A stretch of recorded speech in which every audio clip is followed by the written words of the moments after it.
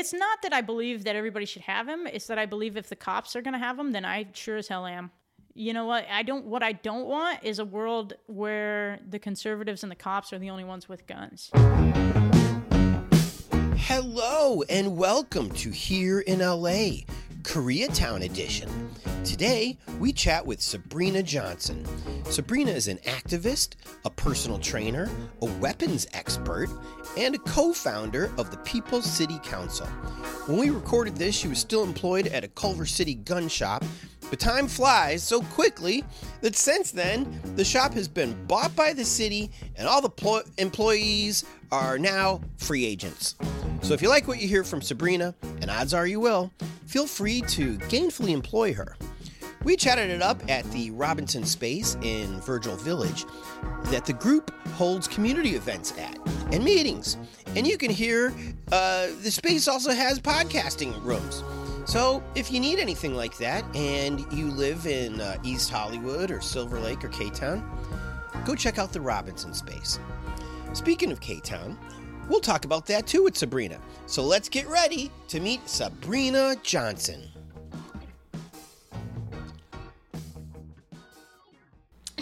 Hey everybody, I am here kind of in Koreatown with Sabrina Johnson. What's up? Hey! We are actually in the Robinson Space.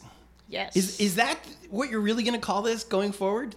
Well, yeah, it's not on Robinson anymore, but it's still the same. It's still the same concept, and it's still the same idea. And our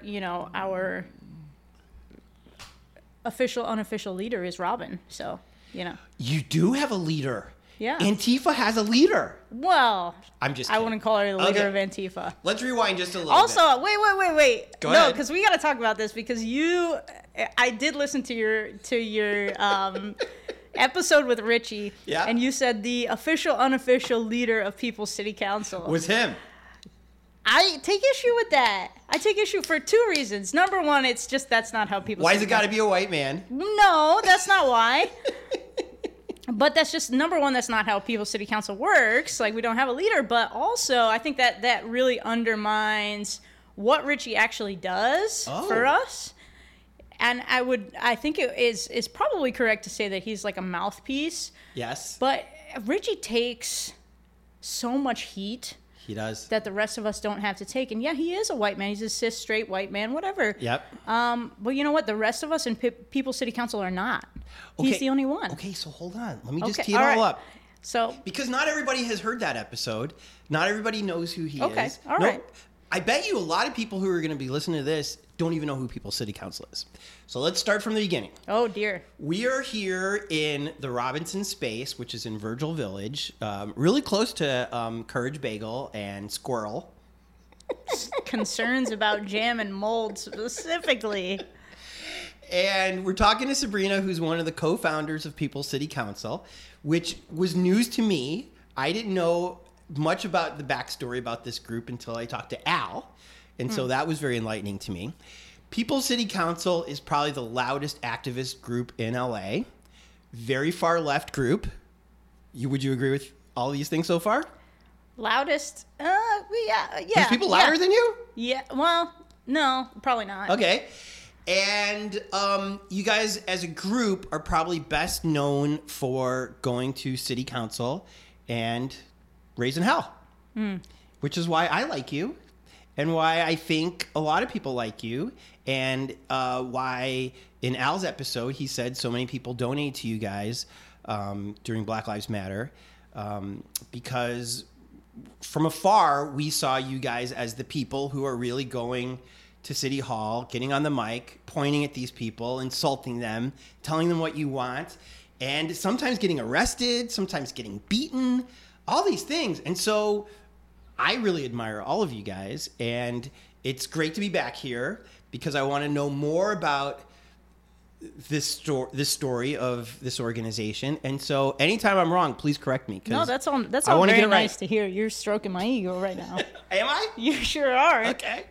So Al told me in an episode, a couple episodes back, that that you were one of the co-founders and that there's basically about 10 co-founders. Would you agree with him on that? Not all of them are still part of People's City Council. Some people have moved on, and we've certainly brought others on. But we're a pretty closed group, and we keep it tight. But yeah, I was one of the first ones. Al, Richie, Nicole D, Ina. Yeah. Great. So you mentioned your unofficial official leader. Who's that? Can we name her? Who, Robin? Yeah. Well, Robin's not a part of People's City Council, but this is actually a space that we share with Lensco. Robin is the founder and the head of Lensco. I don't know what that is. So Lensco is a nonprofit that works with in youth homelessness, and then we also have Polo's Pantry with Melissa, who you met earlier. Yeah. Who works out of this space as well. So this is a shared space between actually 3 organizations. So you guys are and it's a community space. So are you communists or socialists? I'm not any of those things, personally. We have some communists and some socialists in this. But group, in a way, this say. is kind of a commune, is what you're saying. In a way, you know what? I think Robin calls it a third space. It's a space that's not work or home, but a place where people can come, and it's been a lot of things. It's been an event space. It's been a co-working space. It's a space where people can come and record podcasts. God bless you. Thank you. God bless them. You know what's crazy is, even though I cringe anytime somebody tries to put me in a box, I put people in boxes all the time. Yeah. And that's why I'm saying, so you guys are communists. I'd never, ever put myself in the box. I mean, people have asked, oh, so you're a communist. Oh, so you're a socialist. You're an anarchist. You're this, you're that. I've never put myself in any of those boxes. I've never even registered to a political party.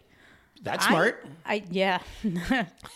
No shit. But I cannot stand all that. The need to label something. Yeah. is wild, and of course I'm a member of the what do you want to call it, the LGBTQ plus community myself, and even I shy away from labels. People are like, oh, are you bisexual, are you gender fluid, are you what are you? I don't know, man. You don't know? I mean I don't think I have to. Oh yes, you do. No, I don't. I'm just kidding. Well, let's life, Tony. Let's start with that then. Let's start with that. Sure, because you wanted to talk about it. I love talking about alternative, because this is alternative lifestyles. I do, because I grew up in the suburbs of Illinois. Yeah. Where I got shit for just wearing a leather jacket. They're like, "Ooh, Mr. Tough he's Guy, punk, Mr. Tough Guy." Like, this cost $99. Did you grease your hair back? I had a huge afro at the time. Nice. But I was like, I'm not trying. I mean, maybe I was 16. I think it was cool. I thought it was cool. But even then, you really couldn't step out of the traditional thing that was going on in your little town. And so that's one reason I moved to LA as fast as I could. What time period is this now? The day after high school graduation. No, I was in LA. Oh, the 80s. I'm an old man. All right. Very old man. But the first thing I saw in LA was punk rockers, girls kissing girls, boys kissing boys, holding hands. And I was like, I'm probably never going to hold hands or kiss a guy. I ended up doing that once in college. Cool. Who didn't? But the vibe is you can be yourself and nobody's going to give you any problems. And that's why I love LA and why I love California. And so when people tell me they don't know who they really, what box they fit into sexually, my mind is blown, because that is the opposite of where I grew up. So here's some questions I have for you then. Okay, let's read them off. When you were going through puberty, did you have crushes on both men and women? Or at that time, boys and girls? Believe it or not, my first crush on a girl was in kindergarten. That, right? Actually, no, I'm sorry. My first crush on a boy was in kindergarten. My first crush on a girl was in first grade. Uh-huh. Mm-hmm. Okay. So as you grew up, did you have any LGBT role models? Did you have any friends that you could talk to about any of this? I mean, yes and no. Not anybody I felt like I could talk to. I grew up in a small town. In Connecticut. Yeah. So maybe it was a lot like in Illinois, where you can't really be... Maybe. Connecticut's pretty dang liberal. Good. And they will say, oh yeah, we're okay with we're okay with alternative lifestyles, but when it comes in their own family, it's a little different. But or in their own town, it's a little different. It's very much of it's also like a kind of like an I don't see color kind of place. Very liberal, quote unquote progressive, but it's like you know what I'm saying? Keep it to yourself kind of thing. Yeah, keep it to yourself. So I kept it to myself. Something inside me just knew, like, this isn't something I should talk about. Huh. And I... because nobody else was doing it in high school or talking about it in high school? Pretty much, yeah. And the people who were getting made fun of, or maybe not getting made fun of, but definitely getting bullied in ways. And then, my mom actually came out. My mom and dad divorced, and then my mom actually came out when I was like 13. What? Yeah. And it was a good thing, very good thing for her. Yeah. But some of our family had a hard time with it, right? And so for me, in my mind, I was like, now I can never come out because people are going to blame my mother. But you can't even come out to your own mom? I didn't for another 3 years. Okay, so hold on. Until I was like 16. So she came out when you were 13. Yeah. That must have been... But I knew from the time I was, very, very young, I knew that I liked girls, but I was never, especially after my mom came out, I never thought I could come out until I, met my first girlfriend. Were you close with your mom in your teens? Yeah, extremely close. All growing up, extremely close with my mom. So at 13, I imagine she came out to you guys first, her kids and her family, right? I was an only child. Okay. Yep. So this was a private conversation first, right? Before it spread to the family. You didn't want to raise your hand and say, "Me too, Mom"? No. Really? No, well, first of all, that was her moment. That was her, she was telling me in one breath that she was divorcing my dad and that she was, going to be with a woman. And honestly, there's a lot more that went into that divorce than just the fact that my mom was gay. Like, let's put that out there. Okay. My mom and dad love each other very much. They're still very good friends. They were not right for each other as a couple. Yep. Very normal. So very normal. There was a lot that went into that divorce that was not my mom being gay. Yeah. But I was a 13-year-old kid, and I was still like, holy shit, my parents are getting a divorce. Right. This is huge. And then my mom is marrying a woman. So this is a lot to take in. It was a lot to take in, and also it was her moment, and I wasn't ready to be that brave myself, and I also wasn't. I was that awakened another fear in me that if I did ever come out, that folks who didn't like my mom would then blame it on my mom that I was gay, or folks who didn't like gay people in general would then blame it on my mom that I was gay. And in truth, I knew that I was gay before I ever knew that my mom was gay. Right. Which is why this drag queen business is ridiculous. Right. Nobody can groom you to want to do things you don't want to do in your heart. Right? Exactly. It's boy.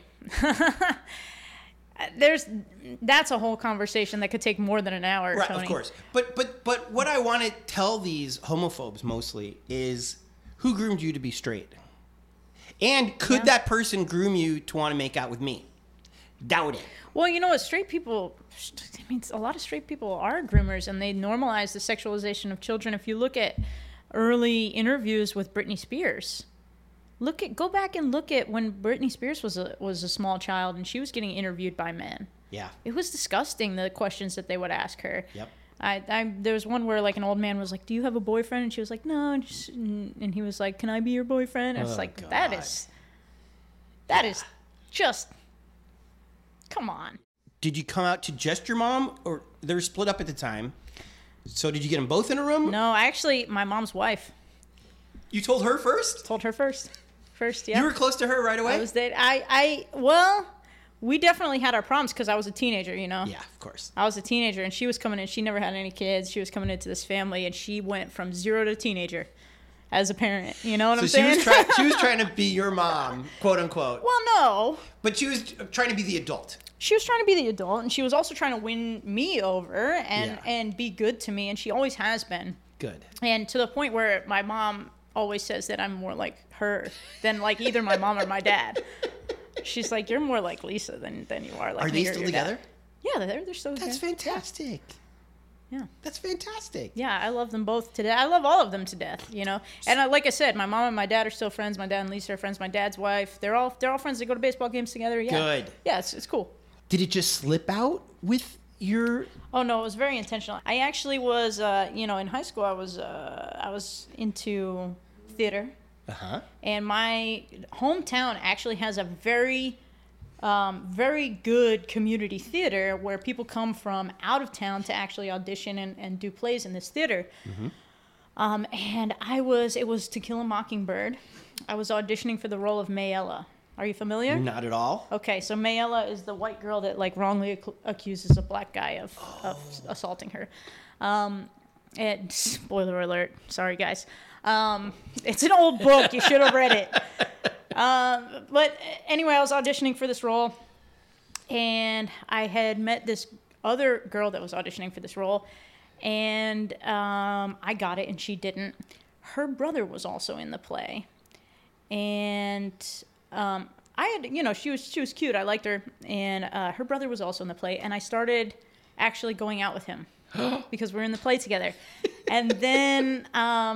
At some point, when I was going over to his house, having dinner with his family and stuff, and at some point, his sister was just like, look, I like you. And I was like, yeah, I like you too.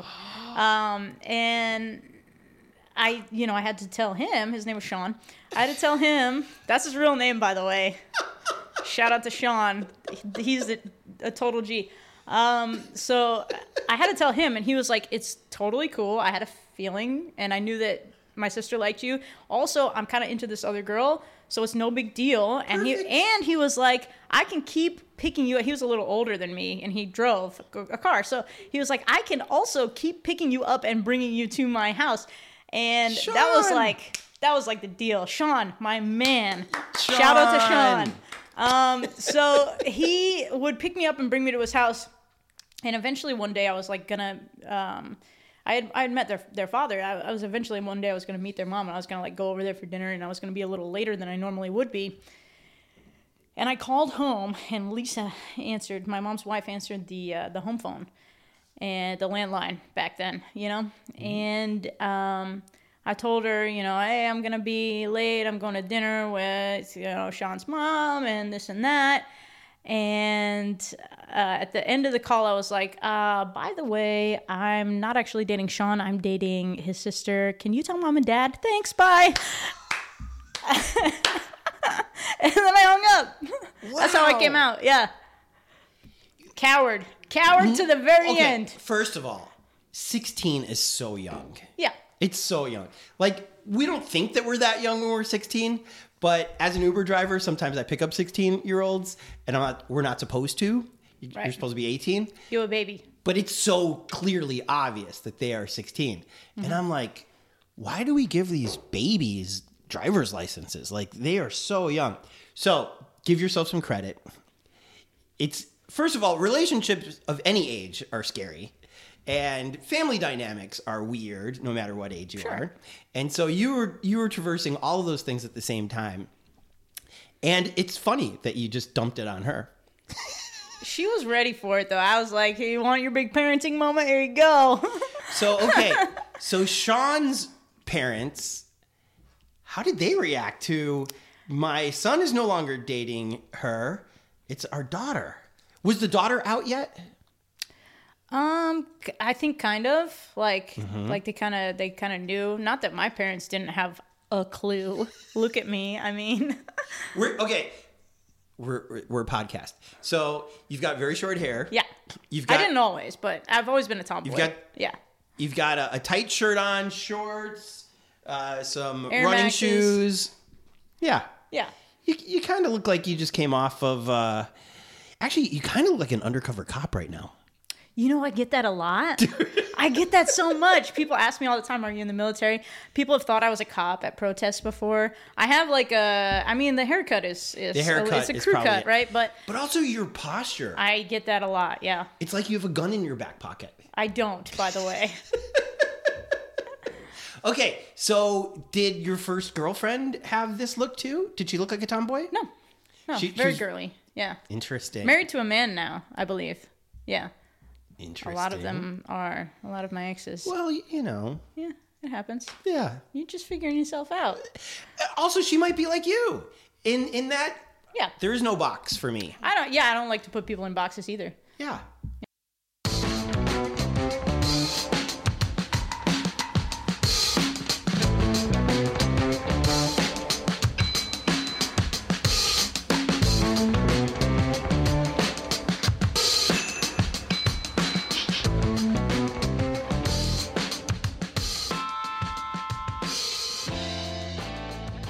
What age were you when you moved to LA? Oh, I was much, much older. I had been married and divorced by the time I moved to LA. Yeah. Man or a woman? A woman. Yeah. Really? Yeah. In Connecticut? In New York. I went to school in central New York at a SUNY school, state school. If you're familiar with New York at all, the SUNY systems, kind of like the Cal State system. Barely know it exists. Sure. It's that place over there. So anyway, yeah, I went to a SUNY school. Uh-huh. And I married a girl from up there, and we were together for almost 8 years. Mm-hmm. Had a house and all that, and then really? Divorce, sold it, and then a buddy of mine from college was like, "Hey, I got a job for you out here. Like, it's cool. Like, it's fun. They're looking for folks. I've got a project I'm working on that I want you on. So, why don't you come out here for a while?" And I was like, "Hey, fuck it, I got." Sorry, Grandpa. Sorry, Grandpa. I've got nothing to lose. I was like, I got nothing to lose. So, and I'm not somebody who, I don't like to say no to adventures because my biggest fear is going through life and not doing all the things you want to do in your life, right? I like that. That's good. That's my biggest fear. So I'm not going to say no to an adventure like moving to LA. So that's why I came out here. And then shortly after that, I got involved in politics and stuff. So. Right on. We'll get to that in a second. Yeah. Still want to talk about the gay stuff. Well, of course, but I'm not going to. What's on your bucket list right now that you? Wow. That you have yet to accomplish? Oh, there's all kinds of stuff on my bucket list, but I actually have a birthday rule. It started on my 30th birthday, and so it's been 7 birthdays now at this point. You're 37? I'm 36. You do not look like that at all. Thank you. We need to go to the gym more often. If this is what 36 looks like, you're doing very well. Yeah, well, I wear sunscreen. Way, she brought me, and thank you, she brought me a double smash burger and a tall boy Modelo. Yeah, from Bluebird in Koreatown. Shout out. We're gonna talk about Koreatown in a minute. Sure. Beers and hamburgers make you look young?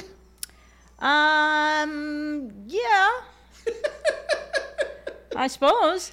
Yeah, I think I have a young look, and it is my blessing and my curse, right? Because people are like, I've always looked very young, and people are like, oh, this is gonna be.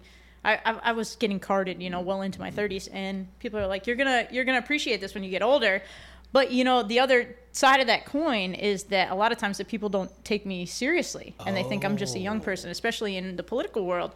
People do not take me or my opinions seriously at all. And that's part of the reason why I'm so loud, because I have to scream to get anybody to freaking pay attention to me. Right. And they think I get all the time, oh, you're just a kid, you'll feel differently when you're older. Oh, your mom and dad probably still pay for everything. What school do you go to? Shit like that. Wow. And it's so that really does get under my skin. Yeah. Yeah. But yeah, that's actually part of the reason why I wanted you. I changed my mind at the last minute, and I wanted you to come to my house to record this. Of course, we're here at the Robinson space because you have other stuff to record, but it's very hard for me to live up to Grandpa's standard right now. I'm just Grandpa. It's just first of all, it's a different century. Yeah. This is a different century, and so. I mean, we're going to curse a little. I was a poetry major, and so words are very important to me. And, but words change. over time, or they mean different things. Like Grandpa could probably say fag in his time, no problem. I don't think he ever did. He's not that type of guy, but he may have called a cigarette one. I don't think he ever smoked either. He's very straight-laced dude, despite the fact that he was a rocker. He was? He was. He's been in a band. My entire life he's been in bands. How about that? Plays the guitar. Okay, but, so anyway. Grandpa, we're going to swear a little bit. We're going to swear a little bit. Also, we're drinking, so we're going to be a little loose. It's okay. It's going to be okay. It's fine. Okay. But yeah, that's part of the reason I wanted you to come to my house was like, there's this idea around People's City Council that, oh, we're spoiled little kids and our parents pay for everything. And then I was like, I initially was like, I don't want you to come to my house because it's a little inconvenient and it's maybe a little embarrassing for me because I have a very small apartment and it's not in a great building. But then I was like, you know what? Maybe he should come over because we can dispel some of that myth. Like, does this look like the kind of place that my parents are paying for? What part of Koreatown do you live in? I live in the area of like the Normandy and 3rd Street. Okay, hold on. Interchange. Third is this way. Normandy. Why do I know Normandy? It's halfway between Castle Burgers? Cassell's. Burgers? Cassell's. That's a nice place to have a burger. I mean, so near the Lion Hotel. A little classier than Bluebird, but is it? Yeah, this Bluebird is really good. Bluebird's good. How much does this Bluebird double burger go for? It's $9. I think that's very reasonable. Yeah, it's a good sized burger. It's also like Bluebird is actually, I got to tell you, it's a convenience store type of place. It's not like Cassell's a sit down restaurant and you can go there and get a drink, get a cocktail or something like that. It's in the Normandy Hotel, whatever. Very cool place, very hip, and I love their food. But I have a ritual on Tuesdays, which today is Tuesday. Whoa. Am I not supposed to say that? No, that's fine. But today is Tuesday. I have a ritual on Tuesdays. It's my day off, and on Tuesdays I walk from my house to Bluebird, and I get it's a little convenience store down the road from my house. I get a Bluebird burger, and I get a tall can of beer. Today it's Modelo. And so I was like, Tony is interrupting my ritual. So instead of cancel it, I'm just going to include Tony in my ritual. I am so lucky. This is why. First of all, I so appreciate the gesture. But these are two things I would never eat today or drink. Really? I'm not a drinker. Yeah. I mean, I've had my past. It's not like I don't like alcohol is what I'm saying. Well, it's my day off, so you have to drink. But I also don't eat double red meat burgers. Yes. And so this is a splurge on both of those, and they're delicious. I am glad. So good. I'm glad it was worth it for you to splurge. Well, I may have to do it more often. I like to break bread with people too. You're in the Robinson space. We're having an intimate conversation. Yes. I like to break bread. It's fantastic. Yeah. Also, it dispels the myth that the People's City Council / Antifa / whatever the people want to call you are just these hooligans with no manners, and they're anarchists, like you were saying earlier. And my experience of the few who I've met are the opposite. You would never know what the political leanings are unless you look closely. There's no upside down flags in this place. There's no Chairman Mao posters. There's not even an Obama poster. Oh gosh. Wow. There would not be. Because he's not punk rock enough for you, right? He's not punk rock enough. Right. You know what? And I'm ashamed to say, but my first like foray into organizing was I did a summer fellowship on Obama's re-election campaign. Why is that embarrassing to you? Because if I look back now on the things that he said during the campaign versus what he actually did in office, that bothers me. And that's, I think, a central tenet of the People's City Council is that, like, what people say in campaign and then what they actually do in office are completely different, and we need to point that out, and we need to make people aware of that, because I think too many politicians just skate by on what they said they were going to do versus what actually happened. Right. And what I bet you that people like you and the groups that you belong to, you're watching politics very closely. And so you hear all of these promises, and you see the promises evolve and maybe fade out near the end. For example, Hugo was totally an abolitionist at the beginning of the campaign, but he kind of like toned it down as it looked like he was closer to winning. And now he doesn't say anything like that. And so I think for somebody like you, it probably hurts you more because you hear these promises more. I don't know if it hurts me more. There's definitely been times in the past where it hurt me, Nithya. But there's definitely been times in the past where it hurt me. But I think, it's rare that I actually really take somebody at their word. And, every once in a while somebody fools me. Yeah. I get hope on somebody that I maybe shouldn't have hope for. But that's not to say that I don't still. Like, Nithya's a great person, and that's not to say that I don't still have hope for her in office, but I've definitely been disappointed with some of the things that have happened so far, put it that way. I have too. Yeah. I interviewed her while she was running, and I was blown away by what she had to say. I felt like she was our version of AOC. I thought she was going to be this punk rock liberal.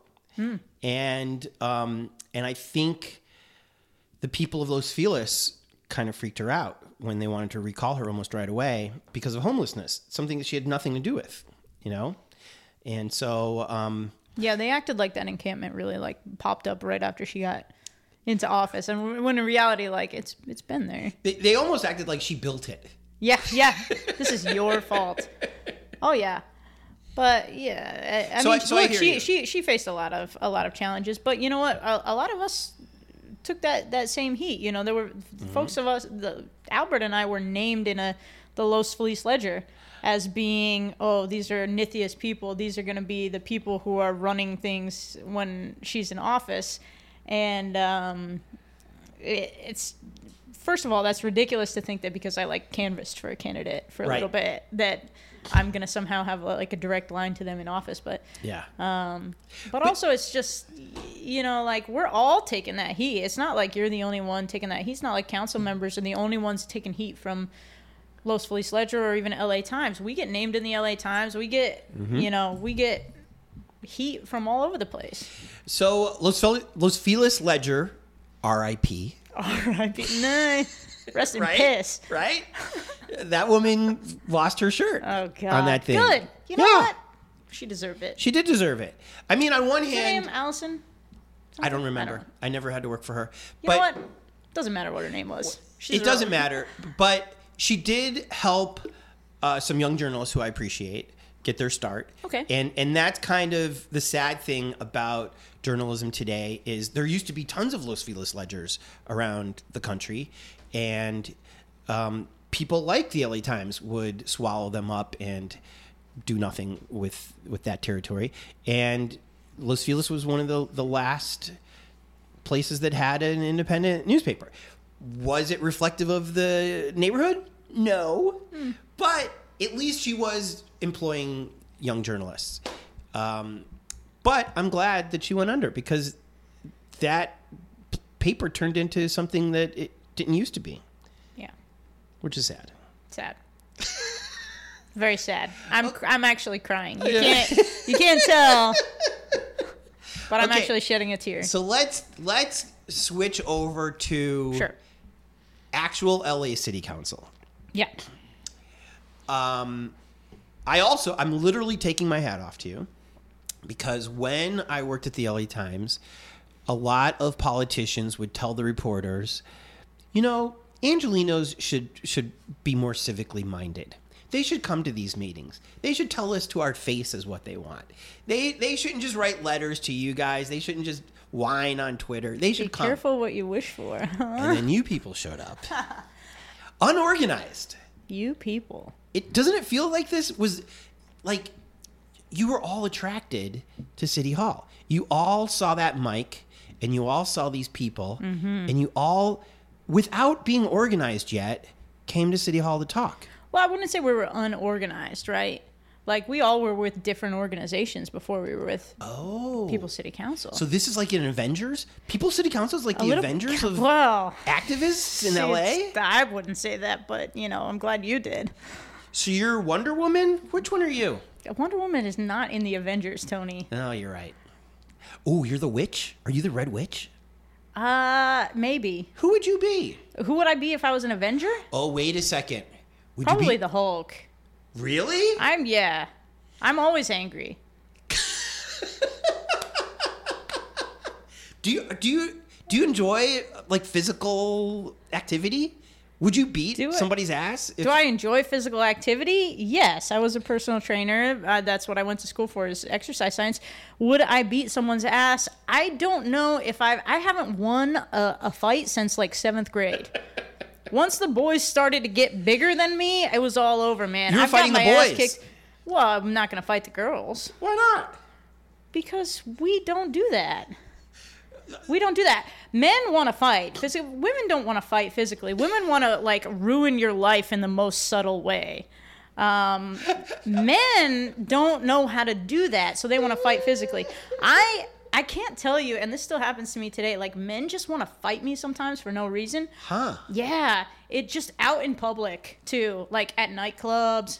Men will like bump into me on purpose, and I'll think it's like an accident, and then they'll bump into me again, and I'm like, what the fuck is going on, man?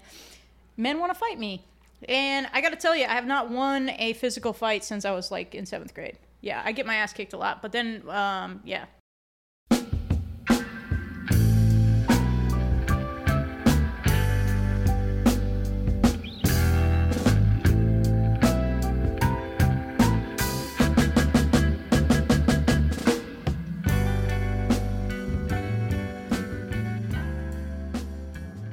Okay, we got to segue now quickly to your real job. My real job, yeah. This is why men should not want to fight you. Where's your real job? I work at a gun store. Right. Yeah, now I do. Since after the pandemic, since when I lost all my clients, yeah. So COVID hurt your personal training business. Oh yeah, big time. Because the gyms all closed down for a long time, and then they reopened and closed down and reopened and closed down. It was bad. Also, on your Instagram, I didn't have a lot of time to Instagram stalk you. Sure. But it looked like you were doing a lot of your training at the West LA Equinox. I did work at Equinox when I first moved to LA. I worked at the Century City Equinox, and then I worked at the West LA Equinox, and I did not like it. Also, I don't think I signed an NDA with Equinox, so I think I can say they take a lot of your money. Do you? They take a huge amount of your session price. It cost like $130 an hour to work with me, and they took over $100 of it. No. Yes. Yeah. You were only getting paid $30 an hour. Yeah. And when I had a session. And any other time I was there, I either wasn't getting paid or I was getting minimum wage. Yeah. And this isn't a situation where you tip your personal trainer, do you? No, that people don't tip. I mean, you get like sometimes you get Christmas presents and stuff from your clients. That's nice. That's nice, but you don't tip your personal trainer. They take usually. that much. They take a huge amount. Wow. A huge amount. And all gyms do. I don't know if you know this, but a lot of gyms do. I don't know much about any gyms.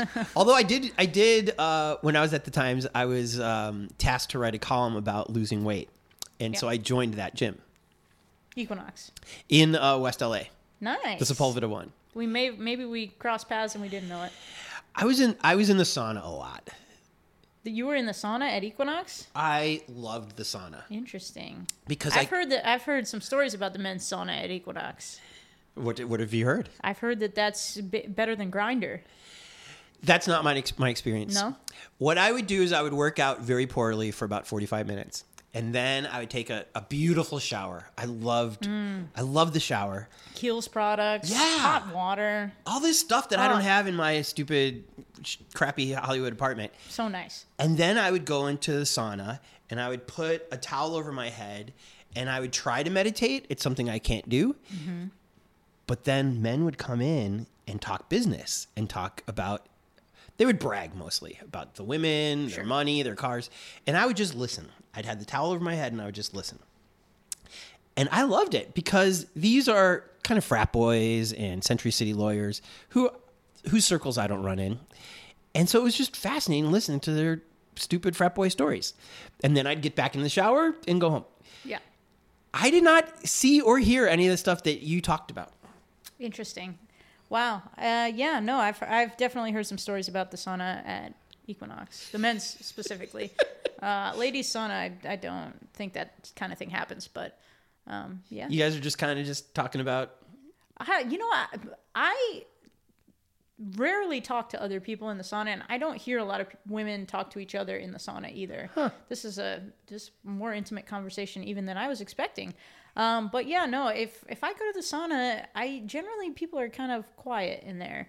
I actually almost got in a fight in the sauna one time.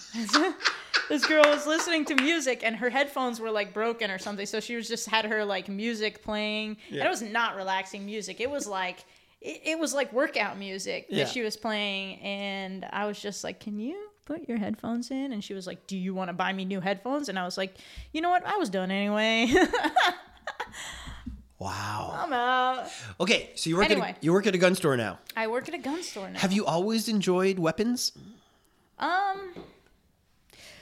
I did stage combat for a long time. I was in theater and I did stage combat, and I was a professional jouster for a while. Yeah, I was.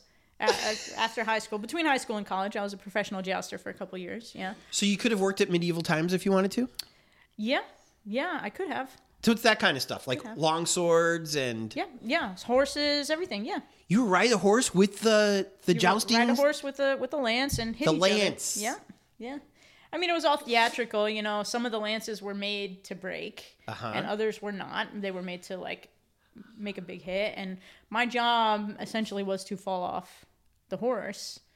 I had played, like, an underdog character where you'd fall off and you'd kind of get your ass kicked for a while, and then you'd come back from behind to win the day. That was my job. I love it. Yeah. Did you have pads on underneath your costume? Yeah. So you had armor on, which at the time I was really small and I was in probably the best shape of my life. So I was like 125 pounds maybe, and wearing 65 pounds of armor. And you have to have padding under that because otherwise you'll get pinched, you'll get bruised, whatever. So you're wearing the equivalent of a winter jacket, and then 65 pounds of armor. Wow. And then doing physical activity. Wow. Yeah. Okay, but I still don't consider those weapons. No? You're talking about guns. Real guns. No, my dad had guns when I was growing up, but I didn't ever really... I wasn't interested in them until more recently. What if the guns made you and your mom lesbians? You know what? Some conservatives should be shitting their pants right now because I think that's a very good theory. That's exactly what I want. It's a very good theory.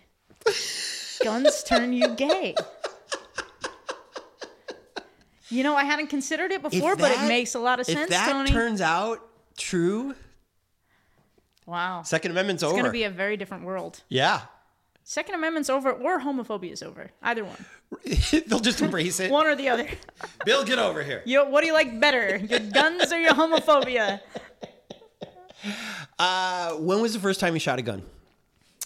It was a few years back. I think actually it was a friend of mine. I was in LA. I actually never shot my dad's guns until later on when I was an adult, but I was already in LA. I've been in LA for like 8.5 years almost. And I was already in LA and I was feeling really down, and a friend of mine, another young girl, took me to... This is not how the story's supposed to start. Wow. I needed to feel... She was right to do this because I needed to feel like powerful in the moment. She's like, You know what I need to do sometimes to blow off steam? And I was like, no, you're going to tell me? And she's like, I shoot guns. And I was like, okay, let's do it. Yeah, so we went to this shooting range downtown, Los Angeles Gun Club, I think it's called, and we rented a gun and shot, and it was fun. And then I didn't really do it much after that. I did it a couple more times, but I didn't really do it much until I then bought a gun a few years later, right at the beginning of the pandemic, when a couple of other people, millions and millions of people bought their first guns. That really did inspire a lot of people. Tons, people were afraid? Millions of new gun owners at the beginning of the pandemic. A huge panic. And I'm a little ashamed that I, kind of took part in it. But at the same time, I was part of an activist group that was regularly getting targeted by the police. And, people were, sheriffs were following Richie around. And it was getting wild. People City Council is the group you're talking about? Yeah. I didn't know that. Yeah. Sheriffs were following Richie around, parking outside of his house. For what, though? What was he doing? I mean... You can't go to City Hall and call him You can assholes? go to City Hall, but the problem was he was talking about the sheriff. So? He was getting in the sheriff's face. Yeah, so Right. so what? The sheriffs are big babies. That's what. And They're also- big fucking babies, Tony. Well, that's true. You know what's crazy about Sheriff Alex? He will write me back when I tweet at him. Sure, because he loves attention. But KDL won't. None of these other people will. Other than... KDL has self-respect. He does? Well, he also knows he's doomed. He thinks very highly of himself, in fact. Does he? Oh, I'm sure. Yeah. Huh. For sure. I Sure, think... Alex has no self-awareness. That's no. what it is. I think he's also really lonely, too. Yeah. Like, he was the top dog for a little while. Yeah. You know, because Michael Moore didn't want that smoke, but Alex wants it all. Oh, yeah. It's crazy. Okay, what gun did you buy? Initially, I just bought a couple of 22s. I bought a handgun and a rifle. And then Wait. What kind of rifle? a 22. A Ruger 1022. I don't know anything about guns. I didn't know It's that rifles could be that small caliber. Yeah. Yeah. So it's a little baby That buddy? caliber was created for... It wasn't created for semi-automatic handguns. The 22 long rifle caliber was created for little varmint rifles, shooting like groundhogs and stuff. Not that I do that. I've never shot at a living thing in my life, but... Good for you. But yeah, that's what it was for. It was for, taking down... Rats. Yeah, what do you Snakes. call them? Prairie dogs. Yeah. Are prairie dogs bad? What, they eat the crops or something? Yeah, I think they mess with the... Eat the chickens, maybe? No, they don't eat the chickens, I don't think. But I think they mess with the land. They mess with the crops and stuff. Why do I want a 22 rifle instead of a 22 pistol? Well, so the 22 caliber is the shape of the cartridge. Okay. It was never intended to go into a semi-automatic pistol, so it jams frequently, and it's not a great it's a good cartridge. Don't get me wrong, it's great for target shooting, but it's not a great cartridge for the semi-automatic pistol because of the shape of it. It's good in revolvers, it's good in rifles, but it's not the correct shape. If you look at it versus any of the other semi-automatic pistol calibers, 9mm, 40, 45, 32, 22, 380, they're all the same shape. They're all different sizes, but they're all the same shape. Okay. The 22 is not that shape. The 22 is shaped similar to like a 38 Special or something that goes in a revolver. It was meant for an old school gun. Old school. It was not meant for a semi-automatic pistol, and it jams up a lot. Which always blows my mind. Yeah. Because I feel like the gun manufacturers have all the money and power in the world. They can't make a gun that doesn't jam. Yeah, they can. It's just not a 22. Right. So why keep making them then? Well, it's cheap. It's a cheap caliber. It's a fun caliber. It's easy to shoot. It's not a lot of kick. It's good when you're learning or if you're just target shooting. It's not great for self-defense, but it's awesome if you're just target shooting because it's so cheap. You can put thousands of rounds downrange and only spend a few bucks, How cheap are we talking? Usually less than 10 cents a round. Oh. Yeah. Interesting. Yeah. Huh. And it fits snugly in the back of your pants.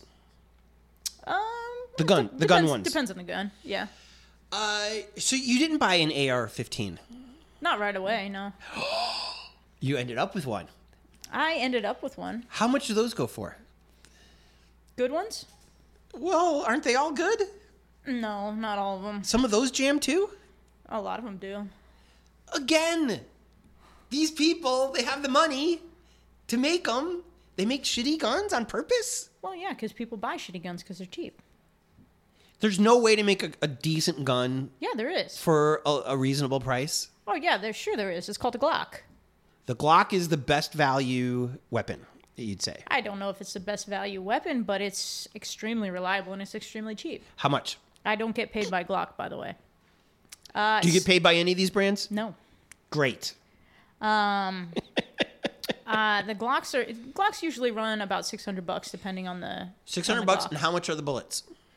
If it's a 9mm Glock, you're talking about maybe like 30 cents a round in California, less in other places. That still seems pretty cheap to me. Yeah. Is Glock German? Glock is Austrian. Oh. Yeah. Arnold Schwarzenegger. Schwarzenegger. funny because he actually is. A lot of people blame him for some of the really shitty gun laws in California. Because he allowed it when he was governor. Well, because yeah. A lot of people blame Democrats or blame Newsom for everything that goes on with our gun laws. But a lot of the gun laws were enacted way before. They were enacted by Schwarzenegger or Reagan even. And there's no way to reverse that stuff? Don't we have a supermajority and a big, tall, handsome governor? We do, but the Democrats wouldn't reverse that. Politically, it's not expedient to reverse that. When I say shitty gun laws, I mean gun laws that are more restrictive than other states. California has some of the most restrictive gun laws. Reagan and a did lot this? of those restrictions came from Republicans as well as Democrats. But good for them. Well, what don't you like? Shouldn't it be hard to get a gun? It should. And I'm not saying, we have universal background checks. Every time you buy a gun, whether you've bought a gun before or not, we have universal background checks. That's a good thing. Right. But it is far easier to get your hands on a gun if you are a white male of European descent with a conventional name than if you are any other person. Hakeem Olajuwon is going to have problems getting a gun? Well, so here's a thing. A lot of people who come to the United States or who are maybe first generation, their parents were immigrants or something, they will have a name that is not what they go by. Oh, right. You know what I mean? So your name, for instance, might be like... This happens in Asian communities all the time. Yes. In Asian communities, we see it a lot. Even in Hispanic communities. Your name might be something, but you go by John. Right. And John is what's on your driver's license, but it's not what's on your passport. It's not what's on your birth certificate or your naturalization papers. And those things are things that you have to present when you buy a gun in California. And if they don't match... Sorry, buddy. You ain't getting a gun that day. Yeah, and it has nothing to do with how psychologically qualified you are to buy a gun. Yeah. Because I would say that pretty much everybody who walks into the shop is equally psychologically qualified to buy a gun, in so much as you think any human being is psychologically qualified to own a gun. Mm-hmm. The difference is who can get one. Mm-hmm. I heard that the loophole was private sales. That if I go to either a gun show or if I just come to your house. I can't come to your house? Well, you could, but friends can't sell each other? No. Really? You have to complete that background check in California. Oh. You have to complete that background check. If I want to sell you one of my guns, I can do that. But we both have to go to a registered firearms dealer. We have to go to a licensed firearms dealer, and we have to complete the background check. Okay. Now, if your name is Tony Pierce Jr., and your driver's license says Tony Pierce, and your birth certificate says Tony Pierce Jr., you're SOL, buddy. Wow. You're SOL. For a little while. We've got to work it out. Well, you got to work it out. You got to work it out, your documents. But the fact is, the people that can get guns very easily, overwhelmingly wealthy white men. People that have a harder time getting guns, minority folks, black and brown people, poor people, women who have had multiple name changes, multiple marriages. And a lot of times you'll see a woman coming in, she's trying to get a restraining order against her ex-husband or something like that. She wants to get a gun for self-defense. And you feel for this person, but she doesn't have the documentation to get a gun. Or worse, her background check doesn't go through because she's got an open court case against her ex-husband. Because if you have open court cases, that can affect your background checks. It's such a broken thing, and it doesn't benefit anybody. But the gun laws in California really don't benefit anybody but the rich people, because the rich people can still get their hands on guns, and everybody else can't. So if you want nobody to be able to get guns, have nobody get guns, fine. But right now, that's not the way that it stands.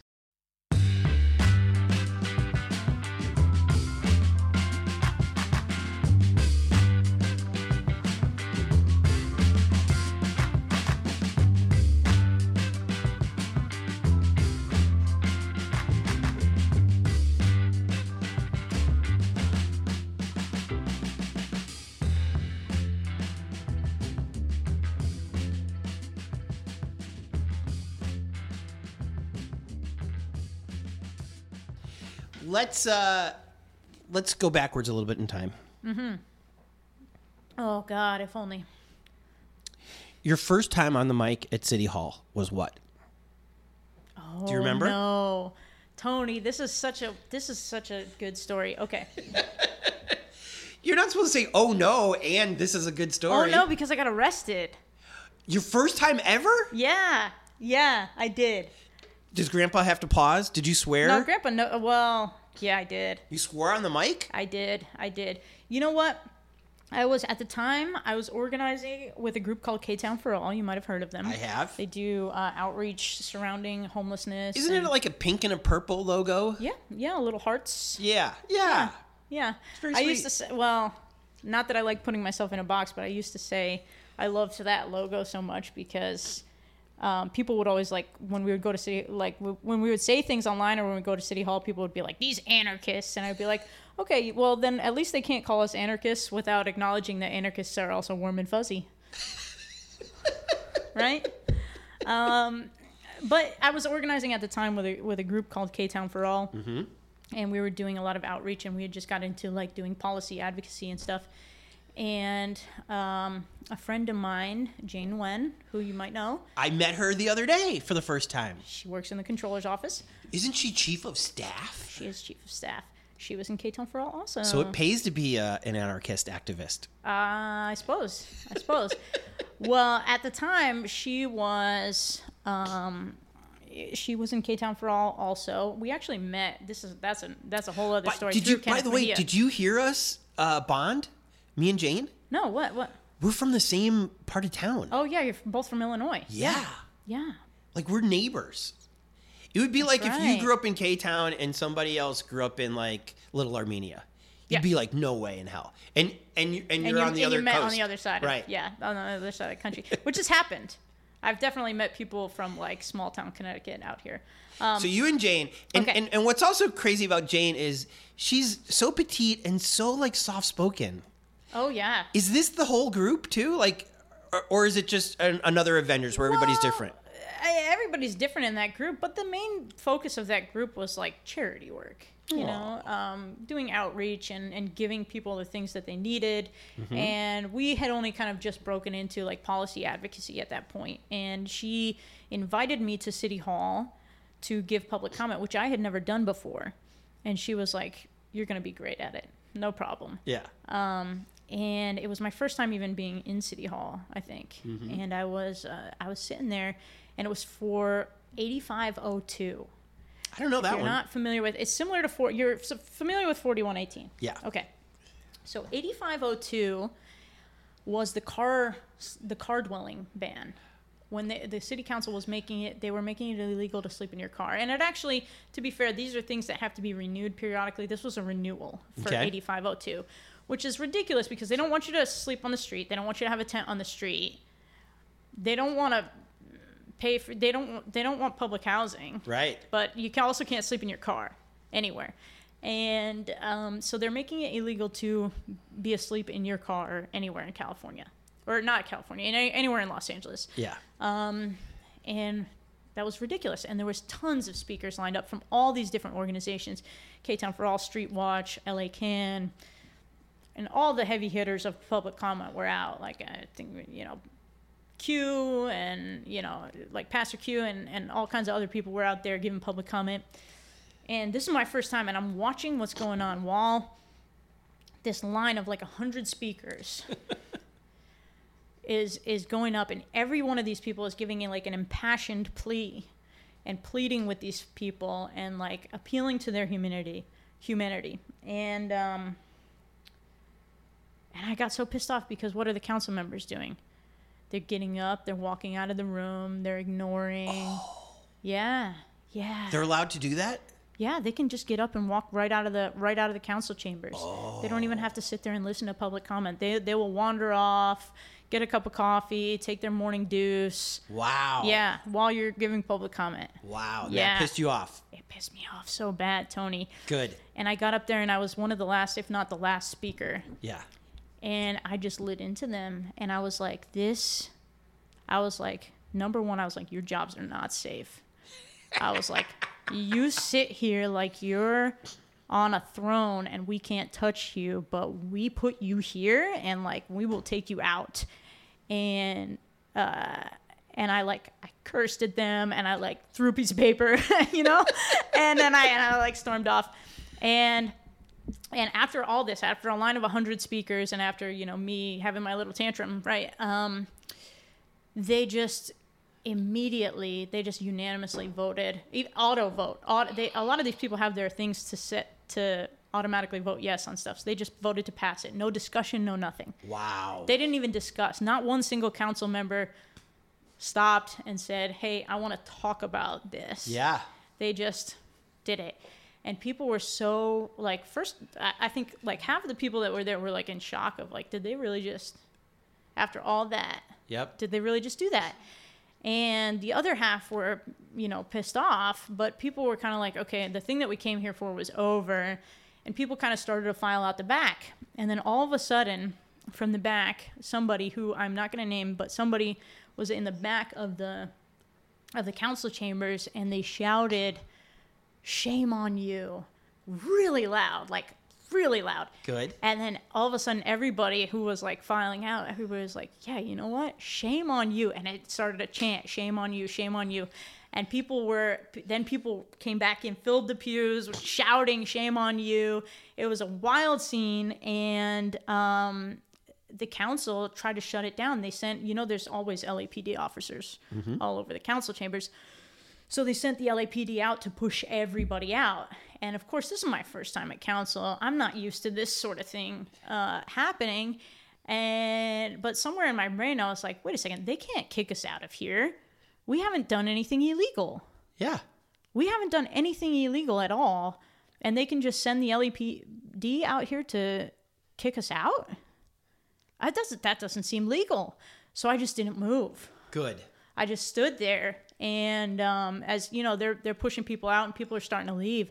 I just stood there, and they were not prepared for that. That was not a thing that people did at that point. And I'm sure, I don't think I'm the first person to ever do it. Like, I'm sure people have done it in the past. I actually know for a fact that people have done it in the past, but it was just not a common thing. Like, now they see this every day. Yeah. But they didn't back then. This was 2019.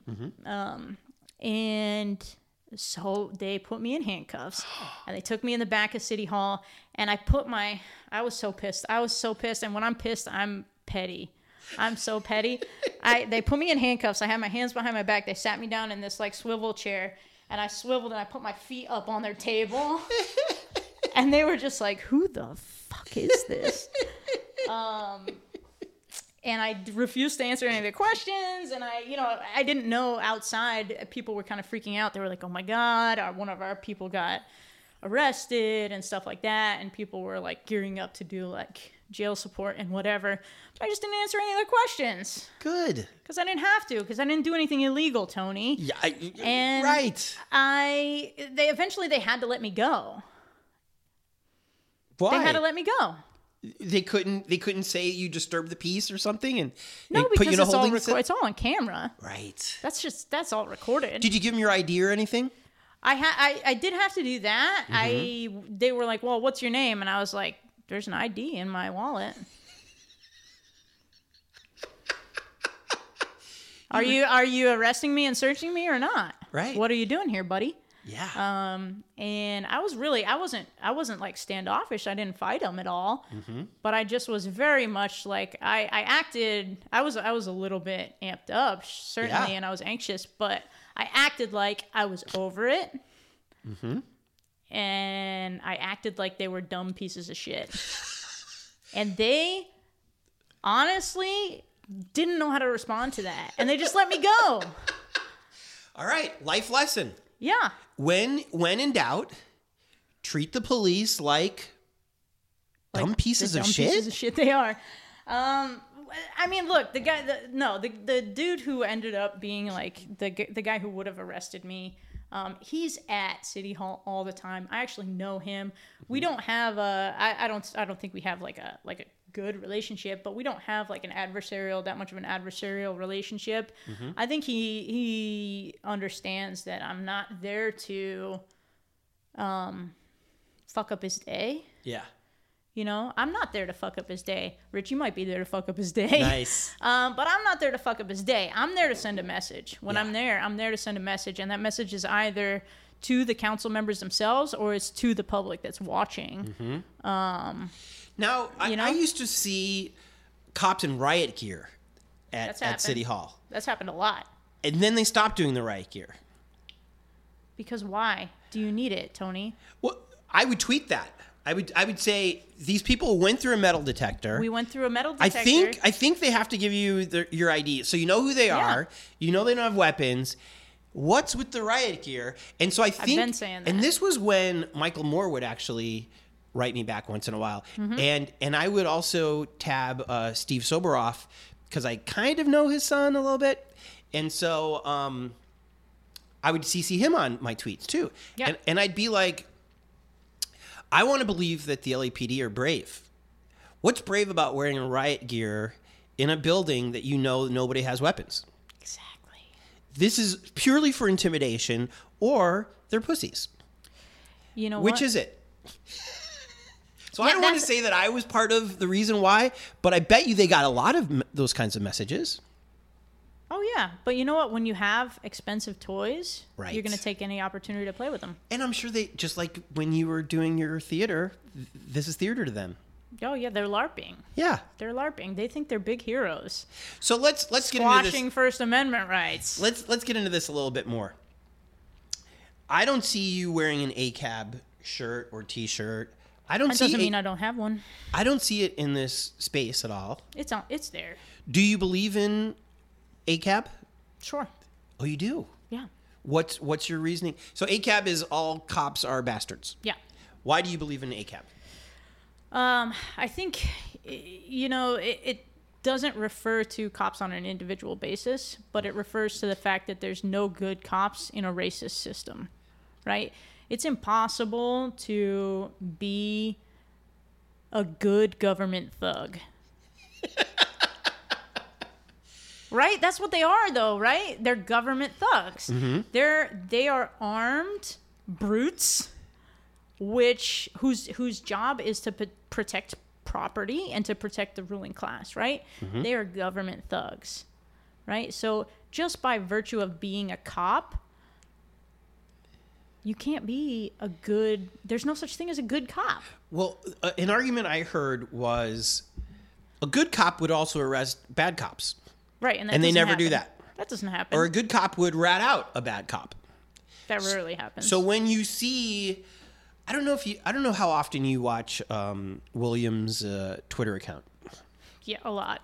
Okay, so the other day, he was getting hassled by campus police, I think at Hollywood High. Yeah. And this cop was saying, you were going 35. And William was saying, this scooter only goes 25. And he was like, and you don't have a helmet on. And he's like, do I look 18? You have to be under 18 for a helmet.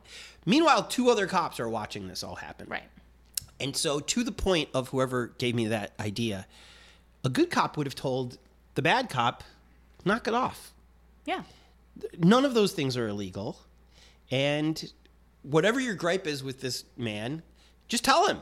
That's what a good cop would say, right? Well, they wait because their job is not to uphold the law. And we've seen that even with like mass shootings. Cops are not required legally to put their life on the line or to uphold the law. And what we their know job is to make arrests. And we know that because at Parkland, the cop who didn't save the kids... It was Uvalde. Was Uvalde the one? Uvalde, I think. They all got off because... Yeah. They were too chicken to go in. So we learned through that cowardice that cops aren't required to do their job. Yeah. Just weird. Exactly. Because that's not their job. Their job is to make arrests, right? And so even if a supervisor, and I've run into this many times, like you as a citizen, you'll have to ask for the supervisor. And then the supervisor will come over and say, oh, you can't, they're in their rights. They're within their rights. You can't hassle them for this. But the supervisor's not going to volunteer that.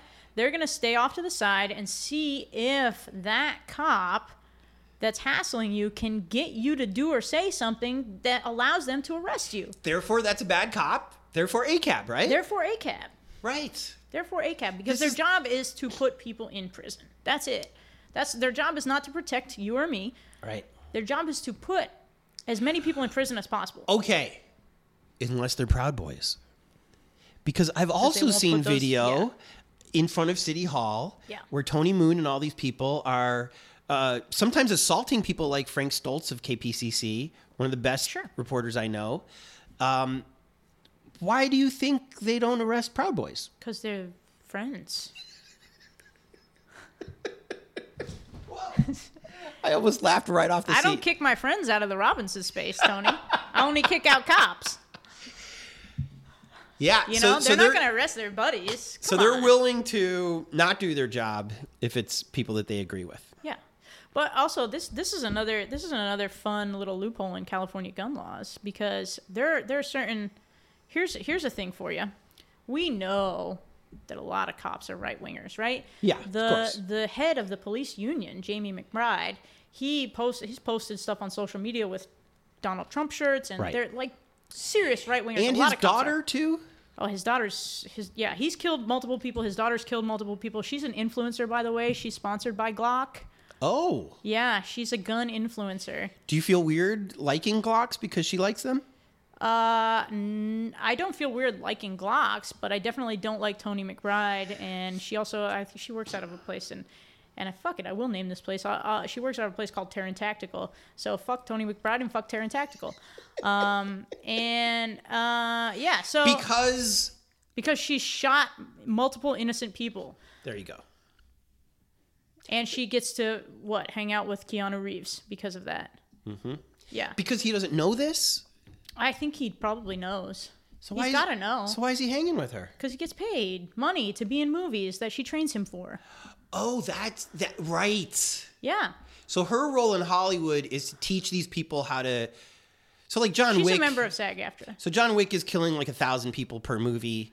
Yeah. So she's like, you really can't hold it that way. Well, yeah, hold it that's this way. Pretty much, yeah. She teaches actors how to look realistic in movies. But couldn't you do that job? Could I? Yeah. I could. I don't think I have as much experience shooting people as Tony McBride does. So she may be out. She's maybe a little bit more qualified for that than I am in that arena. Comeback of the year. Thanks. That was beautiful. But here's the loophole I was going to talk about is that so California has what's called the handgun roster. It's a roster of guns that you're allowed to buy through a dealer in California. Okay. Right? If it's not on that list, and it's a little bit of an arbitrary list, and it's a little out of date, but if it's not on that list, your dealer's not allowed to sell it to you as new or used. Consignment, yes. Private party transfer, yes. Huh. So if I, for instance, owned an off-roster weapon, and you wanted to buy it from me, I could do that. We could do that as long as we completed the transfer through a licensed dealer, no problem. Yeah. But guess who is exempt from the handgun roster? Actors? Cops. Cops? Cops are exempt from the handgun roster. They can buy anything they want for personal use. They're exempt from magazine limits. They're exempt from all of these laws. And then guess what? They can turn around and private party transfer those to their friends who are... Other cops. And right-wingers. Oh, those people too. Yeah. So we've got to end that. So our gun laws that we've enacted under the guise of like safety and we have the strongest gun laws in the country. Some of them are really bogus, and they really only actually benefit right wingers, versus and they keep other people from getting these guns.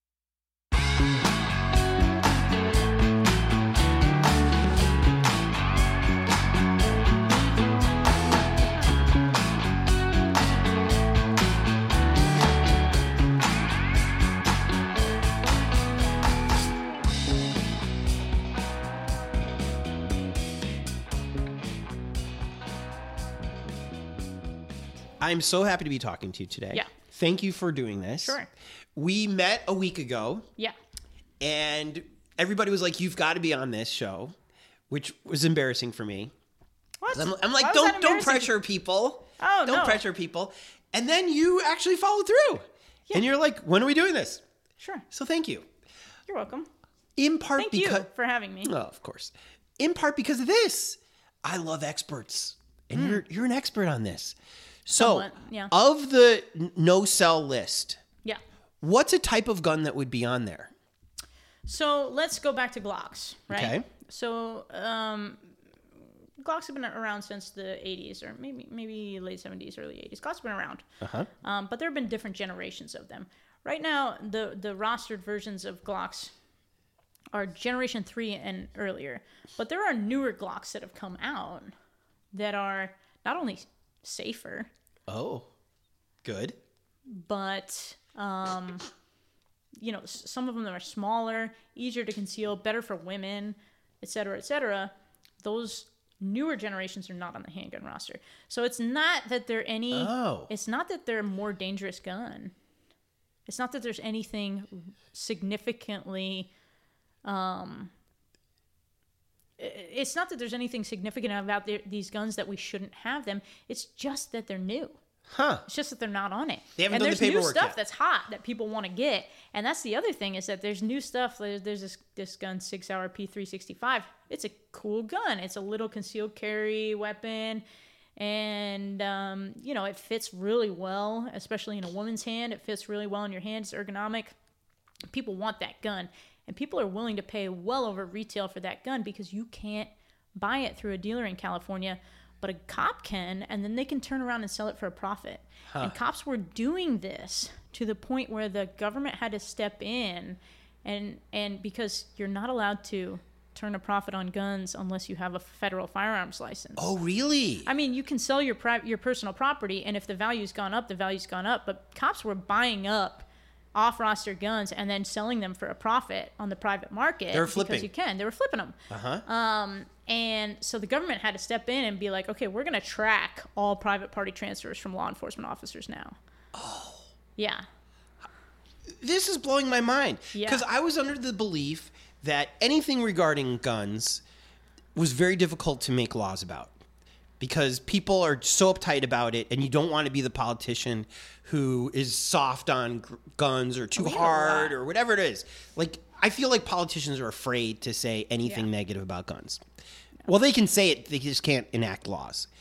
But you're saying that there are laws. And there are tons of laws. That makes me especially happy. in California. Good. I mean, it's good. Some of them are very, very good. Like, we have a law here in California that if you are 18 years old, you cannot buy a handgun, you cannot buy a semi-automatic centerfire rifle until you are 21. Good. No matter what. And if you are 18 years old and you want to buy any other kind of gun, a shotgun or a hunting rifle or something like that, you must have a valid hunting license to do it. Good. But no matter what, hunting license or not, you're not going to buy an AR-15 at 18 years old. You're not going to buy a handgun at 18 years old. You can't do it. You can't even buy, technically, you can't even buy handgun ammunition when you're 18 years old. Good. And that's good.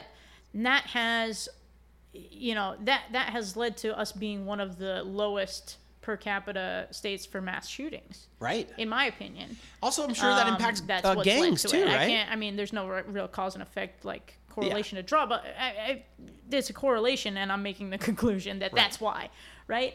But yeah, that 18-year-olds shouldn't have. No. But I bet you that impacts gangs too, because now every gang, because my belief is that they're usually young, they're teenagers and stuff.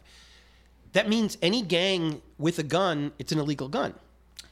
Not necessarily. Well, if they're under 18 or if they're under 21. If they're under 18, they're not supposed to have. Right. That doesn't mean the gun wasn't obtained legally by a friend or family member. Right, but I'm saying it's like, it's not impossible, but it's harder. Right. And now you may not get thrown in jail for shooting it, but for having it, you are in trouble. Yeah, I don't love drawing that correlation, because then what conservatives always like to tell me when they come into my store is like, well, criminals aren't getting their guns through the legal channels anyway. Why do I have to jump through all these hoops? Right. Why do I, like a criminal's going to come in here and do all this. And it's like, actually, usually people get those guns through straw purchases, which is where somebody who is legally allowed to own a gun comes in and legally buys it and then gives it to somebody else. So yes, there's a lot of hoops you have to jump through because we're trying to prevent that. It's not like it's not like Breaking Bad, where people are going out and finding and paying triple the price for a gun that already has the serial number scratched off. Like, somebody bought that gun and scratched off the serial number. Well, Kyle Rittenhouse's mom bought him the gun. Yeah. knowing that he couldn't. Yeah. Yeah. So, I mean, yeah, some of our gun laws are appropriate and I think good things that should be enacted across the whole country. And then other parts of our gun law are straight up racist. Oh. Yeah. Because of the names. The name thing. The names. And then, there's also just the stuff that you have to produce. Like a lot of times lower income people don't have that stuff. To buy a handgun, you have to produce what's called a proof of residency. That's either a utility bill, a car registration, or a lease. What happens if you rent a room from a family member? What happens if you, et cetera, et cetera? Like a lot of times low income people are barred from getting guns for no good reason other than that they're low income. You know what's crazy? You would make a great pro-gun lobbyist. Isn't that wild? Because you do know politics. Yeah. You definitely know guns. Yeah. And you know these gray areas. So if I was Glock, I would say I'd rather hire you than Tony McBride because she's got baggage. Conservatives would love that, wouldn't they? Like a masculine lesbian. Yes. Who uses who puts pronouns in her Twitter bio and shit. What are your pronouns? Do you have pronouns in there? Yeah, I don't know if I have my pronouns in my Twitter bio, but that's just what I'm saying. Like a masculine leftist lesbian. Because first of all, they could say, "Hey, we're inclusive. We're not so bad." Yeah. No, you are bad. But would you take that job? As a gun lobbyist? Would you be a lobbyist for a brand that you enjoyed so that some of these racist laws could be fixed? If I thought that was the motivation behind it, then I might take that job. But I know for a fact that would not be the motivation behind it, Tony. Well, the motivation is they just want to sell more guns. Yeah. But that's what you do at the store. That is what I do at the store. So, yeah. So there's no. But I mean, the reason that I really took that job is to learn. When I walked in there, actually, I've been to other gun stores, right? Uh-huh. And I'm not going to name the gun store that I work for or Walmart. anything, but Walmart, no. Aren't they the biggest gun store in the world? Not anymore. They don't sell guns, especially in California. I don't think they sell stopped guns doing at all. that? I don't know if California Walmarts sell guns at all. In Good. fact. When I walked into that store, Tony, and I've been to other gun stores, and the vibe has been standoffish and like very like pro cop and whatever. Yeah. I walked into that gun store, and first of all, the walls are lined with all kinds of stuff, like guns, yes, but also like collectibles and all kinds of shit. Yeah. And I'm like, I grew up in a small town in Connecticut that's like the antiques capital of the Northeast, and so antiques are right up my alley. So I walked in the store. There's a big like now hiring sign, and I've been on unemployment for a while, and it's the first time in my life that I've been on unemployment. It's the pandemic. Yeah. So I walk into the store looking for a specific gun, and guy behind the counter, super cool to me, helps me out, whatever. And then he's like, okay, for the rest of the transaction, I'm gonna pass you off to my associate here. And then he says to the guy, he's like, oh, she's gonna buy XYZ. And then he turns to me and he goes, I'm so sorry. What are your pronouns? And I was like, well, would you look at that? Wow. How about that? This is in what part of town? Well, if I told you what part of town, it would give it away. No. I am so impressed. Yeah, I was impressed too. LA's okay, huh? LA's not bad. And you know what? A lot of the guys that I work, I work with a couple of guys that are like NRA, and there's one guy that like listens to conservative talk radio in the back all day. Yeah. But a lot of the guys I work for, their political beliefs are a lot more nuanced and a lot more, there's a couple libertarians, there's a couple leftists working at the gun store. How about that? Including myself. And they do it for the same reason you do for the most part, which is we believe in guns and everybody should have them. Who wants them? It's not that I believe that everybody should have them. It's that I believe if the cops are going to have them, then I sure as hell am. There you go. You know what? What I don't want is a world where the conservatives and the cops are the only ones with guns.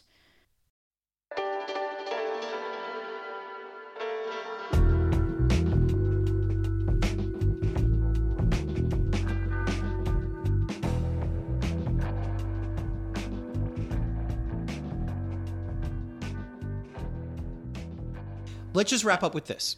Okay. Because there's so many last questions I could ask you. We can go any direction you want. This is what I want. Yeah. When was the first time that you were with a woman Stop. that you knew? I love women. Not that they're just cute. No, I told you. At 13, you knew? Oh, even before It was that. just... I knew before that. I knew when I was in elementary school. You did? That I was like, if only I could marry a woman, I could be happy for the rest of my life. In elementary school, you knew this. I did. Who was your celebrity crush in elementary school? Did you have one? So many. Beyonce, Britney Spears. Yeah. I grew up in, I was born in 87. So I grew up in the, 90s and 2000s. And the early 2000s was like Britney Spears, Christina Aguilera, Destiny's Child. Mm-hmm. Did you go see Beyonce? Oh, no, not recently, no. No, not when she was here. Would you be... I did see Destiny's Child when I was a kid, though. And Christina Aguilera. Yeah. I love Christina. Who doesn't love Christina? Was that the Dirty Tour? I think it honestly was before that. I think it was like the Come On Over Baby. Wow. Yeah. Did you see her at the Hollywood Bowl a couple of years ago? No. Would you be Britney Spears' bodyguard? Would I be Britney Spears' bodyguard? If she wanted me to, hell yeah. I love Britney Spears. I feel Britney like Spears is a gay icon too, because she's not gay, but like gays love Britney. Why? We love Britney. But what what is it about her? You know why? Because she has received so much judgment. So much judgment over the course of her life, from the time that she was a kid, and she was just trying to do what she loved. Yeah. She was just trying to live her truth. Right. And she has received nothing but judgment. And despite the fact that she is an icon, and she has such a career and such a body of work, and people will still shit on Britney Spears. Yeah. Fuck the haters. Kylie Minogue was at Pride recently. Yeah. I didn't know that she was a gay icon. Honestly, neither did I. Oh, okay. I mean, I knew that I know that I actually do. I know that she's a gay icon, but I've never been that, I've never given that as much. So you saw Britney Spears on MTV and Destiny's Child, and you were like how boys probably were to For sure. them. I would cut magazines and like I had dudes on my wall as well. Cisco. I had Cisco on my wall. Yeah, I had Wait, what? Brian Luttrell from the Backstreet Boys. Yeah. I don't know him. Which one was he? He's one of the leads of the Backstreet Boys. What kind of hair? Not Nick Carter, but he had like kind of blondish hair that like sat close to his head, okay. very cropped. Yeah. What other boys did you have on your wall? Any athletes? I think Tyrese I had on my wall probably. I don't think I really I didn't lust over athletes in that way. I was an athlete and I liked So just athletes. The traditional pop stars. Yeah, pop stars. Exactly. Huh. Yeah. Okay. So when people talk about trans people, yeah, and they're like, kids don't know. You're here to say kids do know. Oh, kids know. I used to, and again, I don't like to put myself in a box, and I'm obviously like, I don't consider myself trans. Right. But when I was a little kid, I was like, I wish I was a boy. God, I wish I was a boy so badly. And I didn't mean that gay people are trans. No. I know. What I'm saying is, kids know their preferences. Yes. They know what they like. They know what it gets them excited at a way younger age than we give them maybe feel comfortable with. Yeah. We don't want to think that this 9-year-old has a crush on Britney Spears. Well, because we also are adults and we know that people change their minds about things, and we as adults have changed our minds about things over the course of our lives. Yes. But that doesn't mean that a kid doesn't know necessarily what they want or what is right for them. Yeah. Maybe a kid doesn't necessarily know what's right for them all the time, but kids know what they want and kids know who they are. Mm-hmm. I think I knew who I was when I was a kid, probably better than I know who I am as an adult, because when you're a kid, you don't have it's before you have decades of the rest of the world telling you who you're supposed to be. Right. You know? Right. So I probably knew myself better as a kid than I do as an adult, man. I love it. Okay, let's finish with this then. People City Council. You helped found it. I did. What's the word? Radicalized you into wanting to be part of People City Council? What radicalized me? Was there a moment? For example, William from Film the Police saw sheriffs being violent towards a black kid. Yeah. During a Black Lives Matter rally. And he's like, that's it. Fuck the police. Was it a big moment, or what did it build to you wanting to be part of this? I think it built, one of my first organizing experiences in LA was with Kenneth Mejia's congressional campaigns, Yes. which were Green Party campaigns, which Really? I had By the previously way, organized with Democrat. Are we happy with Kenneth now that he's in office? Has he let you down? I wouldn't say he's let me down at all, but He's hung in there, huh? he's hung in there. There's definitely, ideologically, I think he's putting it out there, and he's speaking his mind, and he's putting out the data in a way that supports the ideology. Yep. Do I think that his office is achieving a specific goal? Not yet. Maybe not yet. Well, But it's new. early. Yeah. It's early, and I Kenneth's a personal friend. Oh, and, is he? And so I have a lot of faith. Do you guys work out together? We have in the past. Because he's a buff MFer. Buff dude. He also used to be a personal trainer. Did you know that? It does not surprise me Yeah, seeing he those used to be a guns. personal trainer. Yeah. Yeah, before he was an accountant. So there wasn't a big moment. So you had been around activists and alternatives. Yeah. I say alternative because it's not Democrat, it's not Republican. Yeah, I mean, I think the thing is, I don't even think I considered. There was never a point where I considered myself as having been radicalized. Right. I don't even necessarily consider myself to be that radical. Although, if you compare me to any politician out there, I guess I am. Right. My problem is, well, I guess I probably have a problem with authority in general. But my problem is that when people get into office, or people get into a position of power like the police or something like that, or even people who are in the military, which is not really a position of power, but it is a position where people are afforded an additional level of respect and an additional level of deference, and they become used to that. They become used to an additional level of respect and deference above what the average citizen has or enjoys. Yes. And that bothers me. Yes. That bothers me because these are people who we employ. Right. In fact. And it's fine if you want to treat them with additional respect because they have a hard job. However, when they come to expect that, when they come to expect deference from the average citizen and more respect than what they give Yes. to the people who are coming to City Hall to speak to them, that's where I have a big problem. And yes, my ideals, if you look at me on any of the issues that you would grill a politician on, yes, my ideals are to the left of them, certainly, generally. Some people will argue the gun thing all day, but whatever.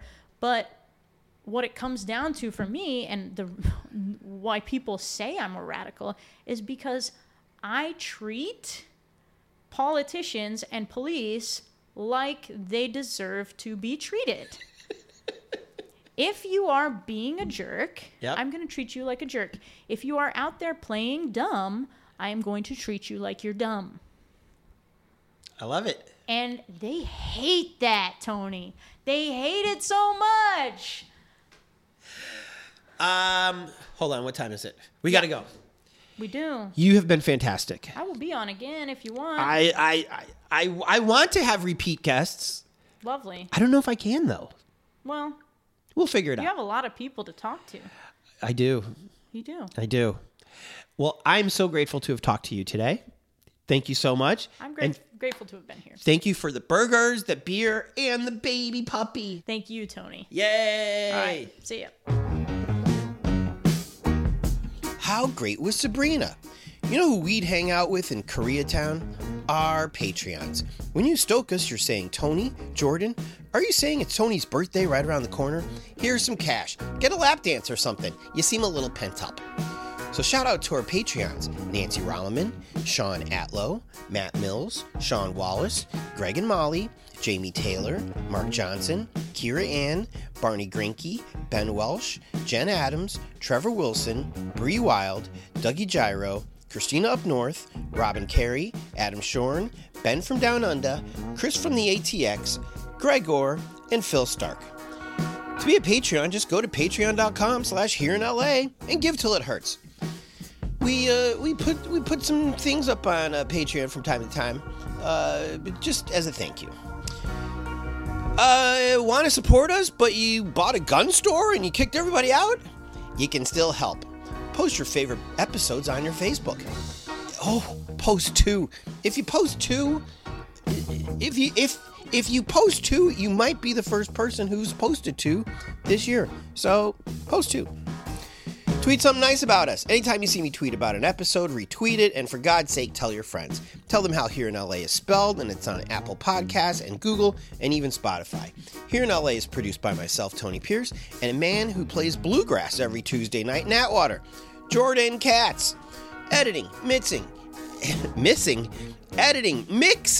and music supervision by Jordan Katz.